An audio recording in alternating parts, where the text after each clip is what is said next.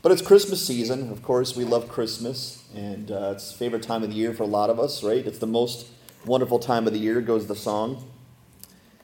But we're going to talk about a lesson today called It's a Wonderful Hope. It's a Wonderful Hope. And yes, that's a little play on words there. Before we get into our lesson today, I'm going to ask you a question, and I want you to think about this. What if there was no Christmas? Right.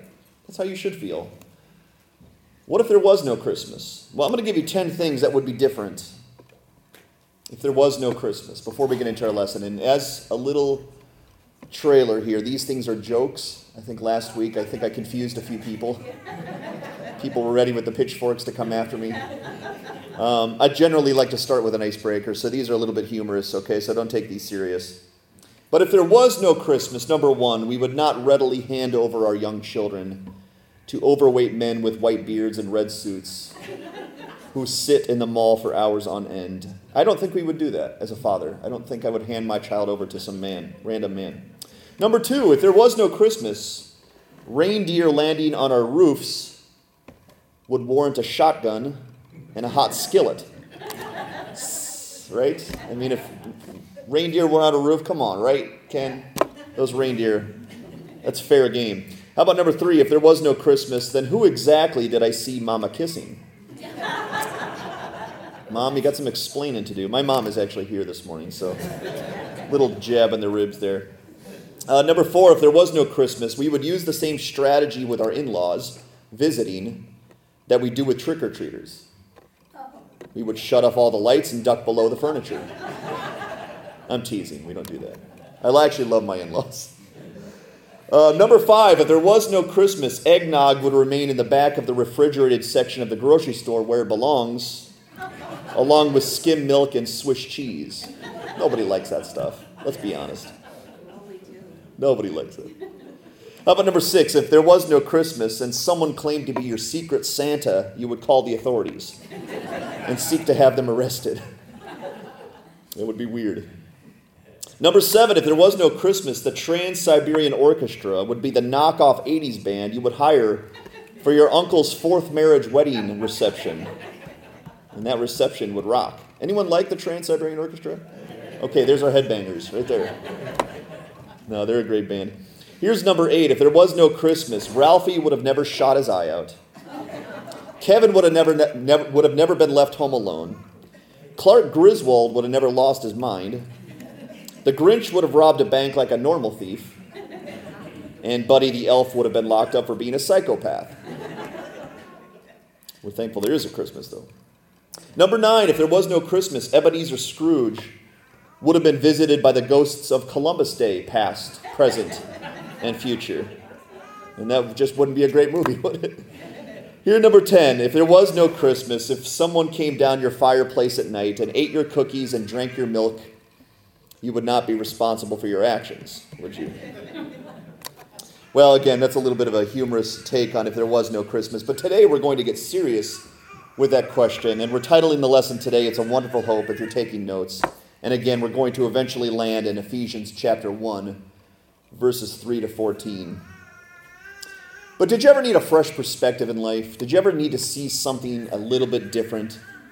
Perhaps life has been difficult for some of us. We just mentioned how the Walkers have sort of had a tricky 2022. It's been a rocky, turbulent road for us. But sometimes a new perspective can change everything, can it not? Suddenly the Walkers are now in Littleton at a new church, and our joy and our spirits are high again. Because sometimes all God has to do is change your perspective. Well, that's kind of where we're going today. See, last week we answered the question, why an Advent? If you were here, you went on that journey with us, and we looked at two different answers from Philippians chapter 2, verses 5 to 11. Does anyone remember those answers? The first answer was, because for us to gain everything, Jesus had to lose everything. Wow, you guys were really listening. Good job. And number two, blank is the world's greatest lesson. Do you remember what was the world's greatest lesson? Starts with an H. Humility. Thank you, Esther Lee. Humility is the world's greatest lesson. I hope we're putting those lessons into practice. I hope we're praising the Lord this season. I hope He's hearing from us often how thankful we are for what He's done for us. And I hope we're showing humility to those around us in the way that we love those around us, because that is the Christmas spirit. That is the Christmas lesson. humility, and love. So we know why there was an Advent. But have you ever wondered if there never was an Advent? Where would we be today if Jesus never came to the earth? That's a sad thought, isn't it? That's a grim thought. Chaos, to say the least. Absolutely. And I think that thought is worth exploring today. We're going to focus on that today, this morning, and hopefully simply change or renew our perspective. Now, the two most famous Christmas movies, at least I think they're the most famous ones, are both about perspective. It's a Wonderful Life and The Christmas Carol. Both of those movies are about changing a man's perspective on life, are they not? And perhaps you're familiar with the classic movie, It's a Wonderful Life. Everyone's familiar with that movie, right? Put your hand up if you are. We're all familiar, okay? Because I'm going to do a little bit of a spoiler today for that movie. Hopefully you've all seen it, though. Because if you're not familiar with that plot, you need to watch that movie. It's a very good movie, but if you are familiar with it, you'll understand where I'm going today. See, George Bailey is the main character in that movie, played by Jimmy Stewart. And George Bailey grew up in Bedford Falls. He wanted to travel and see great things around the world, but instead he lived most of his life trapped in Bedford Falls, working at the same building and loan that his dad started. Along the way, George gets married to his on-again, off-again girlfriend, Mary, and they have 4 children. His job at the building and loan also has a turbulent journey with many ups and downs, and George was a simple family man. All the while George is trapped in Bedford Falls trying to keep his business afloat, his younger brother, Harry, becomes a decorated war hero and receives accommodations for his bravery. Meanwhile, George seemed to be living the standard, unexciting middle-class life in Bedford Falls. Until one day, George's frustrations with his mediocre existence reached a pinnacle of frustration. His little girl Zuzu gets sick, and his business hits rock bottom. George becomes so fed up with his life that he contemplates ending his own life in suicide. Now, thankfully, George has a guardian angel. His name is Clarence. Clarence steps in to save George from suicide. And when George mutters underneath his breath that it was probably better if he was never born, and in an effort to get his wings, Clarence decides to give George the best present he could ever give him, the gift of perspective. So the last third of the movie is Clarence revealing to George what Bedford Falls and the people in his life would look like if George was never born. And it's not a pretty picture. His brother dies young because George wasn't there to save his life, and Harry never turns into a war hero. And Mary, his wife, turns into an old maid and never marries. And Bedford Falls, the town they love, is taken over by the miserly, cruel businessman Mr. Potter and becomes Pottersville. And it loses all its charm. I want you to picture Littleton, right? If it was taken over by a miserly, cruel businessman and it loses all its charm, that's kind of what it would look like. And that vision that is granted to George is enough to change his perspective on his life. He begs Clarence to have his life back. And after restoring George's life to him, George runs home to his drafty house and his sick kids with a fresh perspective on life. His joy is at an all-time high because he realized how good he actually had it. And that entire movie is based on changing one man's perspective about how good life is. See, sometimes as Christians, we lose our perspective of how good we have it, do we not? And sometimes it reminds us, we takes the Christmas season to remind us just how good we have it. Well, we're going to take a similar journey today. And I'm going to be honest, it seems like a little bit of a risk to do it this way, but I believe it's going to pay off in the end.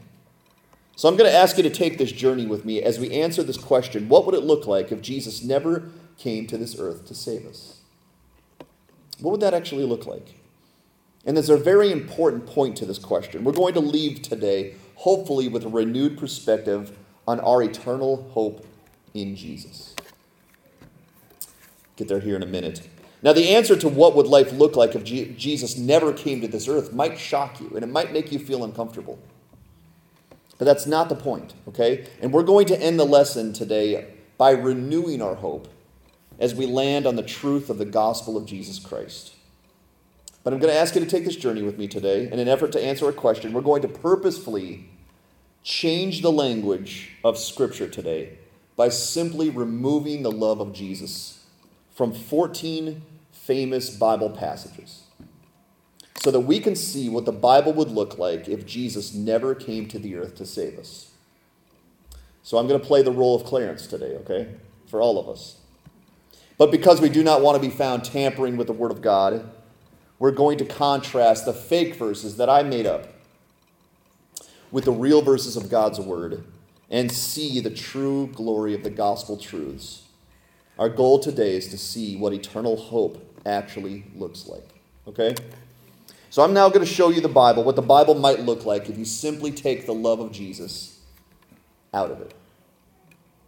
We're going to start with the most famous verse in the entire Bible. And again, the ones in yellow are fake, if you can't tell. For God despised the world, that he refused to give up his only begotten Son, that even those who believe on him will still perish for their sins and spend an eternity in hell. John 3:16 actually says this, for God so loved the world that he gave his only begotten Son, that whoever believes in him should not perish, but have eternal life. Amen. Fake Romans 6:23 might say this, for the wages of sin is death, and the punishment of God will be eternal damnation for every sinner who ever lived. The real Romans 6:23 says, for the wages of sin is death, but the free gift of God is eternal life in Christ Jesus our Lord. Amen. Fake John 14:6 might say this, Jesus answered, I am the way and the truth and the life, but no one will ever come to the Father through me. Jesus actually said, I am the way, the truth, and the life, and no one comes to the Father except through me. Do you see the hope? Fake John 3:3 might say this, Jesus declared, I tell you the truth, because of your sin, no one will ever see the kingdom of God. John 3:3 actually says, Jesus declared, I tell you the truth, unless one is born again, he cannot see the kingdom of God. Fake Ephesians 2:8-9 is a very famous passage. It might say this, for by wrath you have been cursed through your sin. It is your own doing. It is the punishment of God through detestable works of man, so that they are without excuse. Here's what it actually says, for by grace you have been saved through faith. And this is not your own doing. It is the gift of God, not a result of works, so that no one may boast. Fake Peter 2:24 might say this, he, Christ, refused to bear our sins in his body on the cross so that we will still live in sin and die in that sin. We will never be healed. What does it actually say? He himself bore our sins in his body on the tree that we might die to sin and live to righteousness. By his wounds you have been healed. Romans 10:9 might say that even if you confess with your mouth that Jesus is Lord and believe in your heart that he could save you, you will still be cursed. Romans 10:9 actually says, if you confess with your mouth that Jesus is Lord and believe in your heart that God raised him from the dead, you will be saved. 1 John 1:9 might say this, if we confess our sins, he is just and will punish us for those sins and condemn us forever because of our unrighteousness. It actually says this, if we confess our sins, he is faithful and just to forgive us our sins and to cleanse us from all unrighteousness. Fake John 1:12 might say this, to all who attempt to receive him and believe in his name will still earn the right to be punished forever in the lake of fire. John 1:12 actually says, but to all who did receive him and who believed on his name, he gave the right to become children of God. Amen. Fake Acts 13:38 might say this, therefore, sinners, I want you to know that Jesus refused to die, and forgiveness of sins is impossible. Acts 13:38 actually says this, let it be known to you, therefore, brothers, that through this man forgiveness of sins is proclaimed to you. Fake 2 Corinthians 5:17 might say this, therefore, since no one can have a relationship with Christ, all will remain dead souls. New life will never come, and the old will always remain. It actually says this: "Therefore, if anyone is in Christ, he is a new creation. The old has passed away. Behold, the new has come." Fake Colossians 2:13 might say this: "When you were dead in your sins and the uncircumcision of your sinful nature, God despised you and refused to forgive you or to save you." It's not what it actually says. It says this: "And you, who were dead in your trespasses and the uncircumcision of your flesh, God made you alive together with him, having forgiven us all our trespasses." Two more. 1 Thessalonians 5:9 might say this: "For God appointed us to suffer his wrath and to never receive salvation through Jesus Christ." It actually says this: "For God has not destined us for wrath, but to obtain salvation through our Lord Jesus Christ." And one more. Titus 2:11 might say this: "For the grace of God that could have brought us salvation will never appear." What does it actually say? "For the grace of God has appeared, bringing salvation for all people." Amen. Did you notice the difference hope makes? It's a big difference, is it not? Are you able to see the perspective of hope in the Bible? How bleak and hopeless would our world be if Jesus never came to this earth to save us? It's very clear all of us, every single one of us, would be destined for eternal destruction. We would have no purpose. We would have no hope in the world.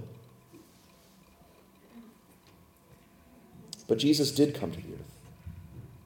Jesus did become a baby. Jesus did die on a cross, and Jesus did rise again from the dead on the third day, securing our eternal salvation. Now, if you remember at the end of It's a Wonderful Life, George Bailey returns home to find the bank auditors and the police officers waiting for him, right? To possibly take him to jail because he has an enormous unpaid business debt. But you see, George Bailey's perspective had already changed by that point. He had shifted from having never been born to having his life and his family restored to him. And George is not affected at that point by the ominous storm circling his life. Why? Because he realizes how good he has it. And as the story ends, most of you remember this story. While he's home hugging his family, his wife and children, suddenly the doors of the Bailey home open and people flood into their house with gifts of money for George because they heard about his great financial debt. And before he knew it, George had more than enough money to make up for the debt that he owed. And the movie ends with everyone merry and singing together. Well, we're going to end our lesson in a similar fashion today, okay? We're going to end on a very powerful passage of truth and hopefully cement a fresh perspective in our eternal hope and our minds and hearts. I want you to now turn to Ephesians chapter 1. And I'm going to simply read this passage, and we'll make a couple notes on it before we end today. But I want you to listen to the language today, and I want you to think about where you would be without Jesus, and then remember where you are with Jesus. Listen to what the Apostle Paul says in Ephesians chapter 1, starting in verse 3. Paul says this. He says, "Blessed be the God and Father of our Lord Jesus Christ, who has blessed us in Christ with every spiritual blessing in the heavenly places, even as he chose us in him before the foundation of the world, that we should be holy and blameless before him in love. He predestined us for adoption to himself as sons through Jesus Christ, according to the purpose of his will, to the praise of his glorious grace with which he has blessed us in the beloved. In him we have redemption through his blood, the forgiveness of our trespasses, according to the riches of his grace, with which he lavished upon us in all wisdom and insight, making known to us the mystery of his will, according to his purpose, which he set forth in Christ as a plan for the fullness of time, to unite all things in him, things in heaven and things on earth. In him we have obtained an inheritance, having been predestined according to the purpose of his will, so that we who were the first to hope in Christ might be to the praise of his glory. In him also, when you heard the word of truth, the gospel of your salvation, and believed in him, were sealed with the promised Holy Spirit, who is the guarantee of our inheritance until we acquire possession of it, to the praise of his glory. Now, I hope you understand that is for you. That passage was written for all who will receive Jesus Christ as their Savior. Now, we looked at a shocking thing. If we take Jesus' love away from our lives, we have a very bleak life, do we not? You take Jesus Christ away from our lives, you take the cross, you take the gospel and the love of Christ away from us, we would have no spiritual blessings at all. We would have no relationship with God. Here's a scary thought. We would have no purpose. It would not matter if you were rich. It would not matter if you had a lot of toys and friends and glory and esteem. It would not matter because we would all end up the same place, condemned. We would have no inheritance. We would have no lasting value of anything that we own. We would have no Holy Spirit. We'd have no help. We would have no hope beyond the grave. Without Christ, life is not worth living, is it? But as we mentioned, Jesus did come to this earth. Jesus did become a baby. Jesus did die on the cross, and Jesus did rise again from the dead on the third day, securing our eternal salvation. And now everything flips. That one single event in history flipped the entire world upside down, and that's a good thing, because it was broken. Now with Christ and with hope, all of these things change. We now have every spiritual blessing in Jesus. Every single one. We have God as our eternal Father. Some of you may have good fathers on earth. Some of you might have bad fathers on earth. I had a wonderful father on earth. But think about God being your eternal Father. That's an amazing blessing. We talked about having no purpose. Well, what about this? The script is now flipped. Now we are God's servants. I don't care what job you have in this earth, whether you're a nurse or a doctor or a firefighter or a politician. Everything, pales in comparison to being a servant of the mighty God. Does it not? All of us have that purpose if we are in Jesus Christ. We have an eternal inheritance waiting for us. Ephesians just told us that. Now we have something of lasting value that is coming with us, waiting for us on the other side. It will never spoil. It will never fade. It will never rust. Moths will never destroy it. Thieves will never break in and steal it. We have the Holy Spirit guaranteeing our eternal life with God in heaven right now. And we have true, lasting hope beyond the grave. I hope you're thankful for that hope. That hope demanded the blood of the only Son of God. That hope that you have today is because Jesus did come to this earth. And that simply remains a few questions for us to answer today. Do you believe that Jesus came to this earth to save you from your sins and grant you eternal life? Because he did it for you. He did it for me. That is your salvation. That is your redemption. That is your inheritance. That is your hope. That is your Holy Spirit. That is your Heavenly Father. If you believe on Jesus, it's all yours today. Jesus made it so simple a child can receive it. Can receive every spiritual blessing if they'll simply do what? Turn away from their sins and believe in Jesus Christ. It can be done this very day. Do you believe? Yes. Number 2, has this newfound hope changed your life and joy? Because it always does. If you've received that newfound hope and joy in Jesus Christ, it will actually literally change your life. Everything will change. Your loves will change. Your hates will change. Your hope will change. Your desires will change. Your language will change. Your actions will change. Everything will say, and that's what 2 Corinthians says, all things will become brand new. Has this newfound hope changed your life today? And number 3, and we're going to end on this one today. What does Jesus deserve from you because of all he has given you? Now, this time of year, we give a lot of attention and thought and energy and money to presents. And probably some of you have already done that, gotten presents, maybe even wrapped all your presents. But what if Christianity boiled down to one question? If you could give Jesus a present, what would you give him? from the moment you were saved to the last breath on earth, what would you want to give Jesus? And did you know Christianity really does boil down to that question? You're saved. You're secure. If you're in Jesus Christ, you have hope beyond the grave. Now what do we do for the rest of our lives? If you remember what Romans 12 says, Paul says this, I beseech you to give your bodies as a living sacrifice to the Lord. If you could give Jesus a present, what would you give him? If you could stand there on the last day as Jesus opens the gates of heaven for you, what would you love to return to him? And you know what the proper answer for that is? Everything. Your whole life. Every thought, every intention, every action, every ounce of energy, every devotion, every commitment. He deserves it all. Now, before we end today, I want to share with you a testimony of a man that I know. And we're going to close that up today, okay? I know a young man who grew up believing in Jesus as a Savior for most of his life.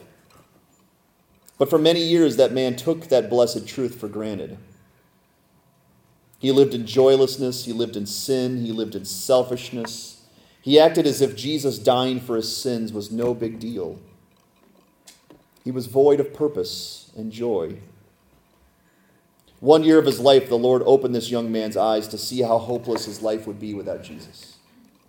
It was an awkward and terrifying process for the young man.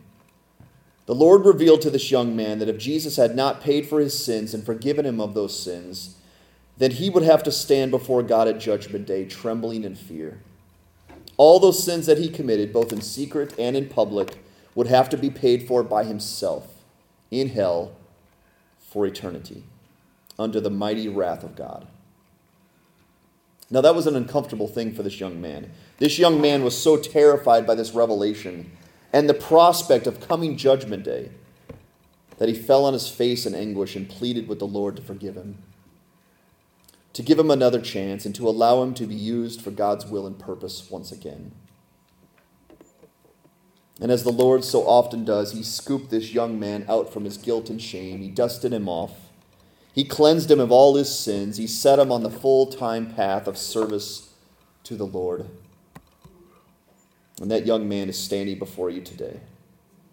I was that young man. That's my story in a very abridged format. At age 26, the Lord gave me a fresh perspective of my salvation and my hope in Jesus Christ. To God be the glory. My hope today is a wonderful hope. 16 and a half years ago, my life was changed for good. My sins were forgiven, my hope was renewed, my joy was restored, and therefore my life today belongs to Jesus, to do with it whatever he desires. And that's my story. How about you? Do you have a wonderful hope today? If not, that's why we're doing this, okay? That's why we're here. This is what this is all about. This is why you're here today.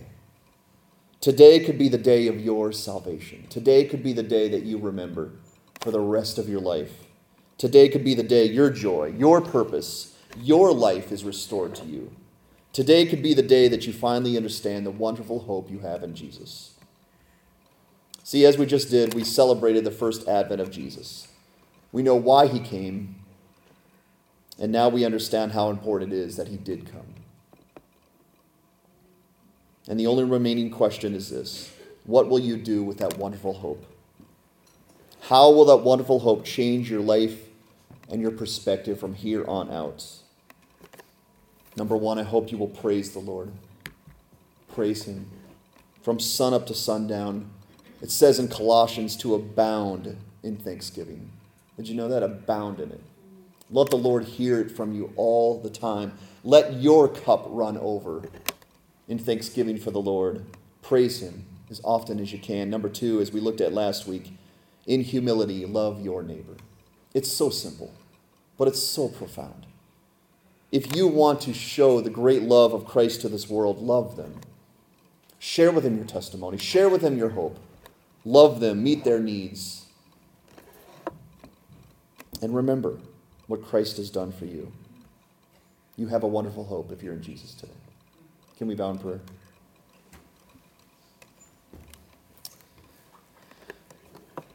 Father, there's so much that could be said on this topic. And I thank you for opening our eyes today. Father, at the very least, a reminder, a blessed reminder of what great gift you gave us 2,000 years ago, when the Son of God stepped off his throne, when he did not count equality with God a thing to be grasped, but he made himself nothing, making himself the form of a servant, and then eventually becoming obedient to the point of death, even death on a cross. Jesus is why we're here today. Jesus is the reason we have any hope beyond the grave. And because of Jesus, we have every spiritual blessing. We have every hope. We have the Holy Spirit. We have God as our Heavenly Father. We have our sins forgiven. We are protected. We are secured in Jesus Christ. And Father, for those in this room who may not know that hope, then there might be some. I pray that you'd open their eyes to see the wonderful hope they could have in Jesus.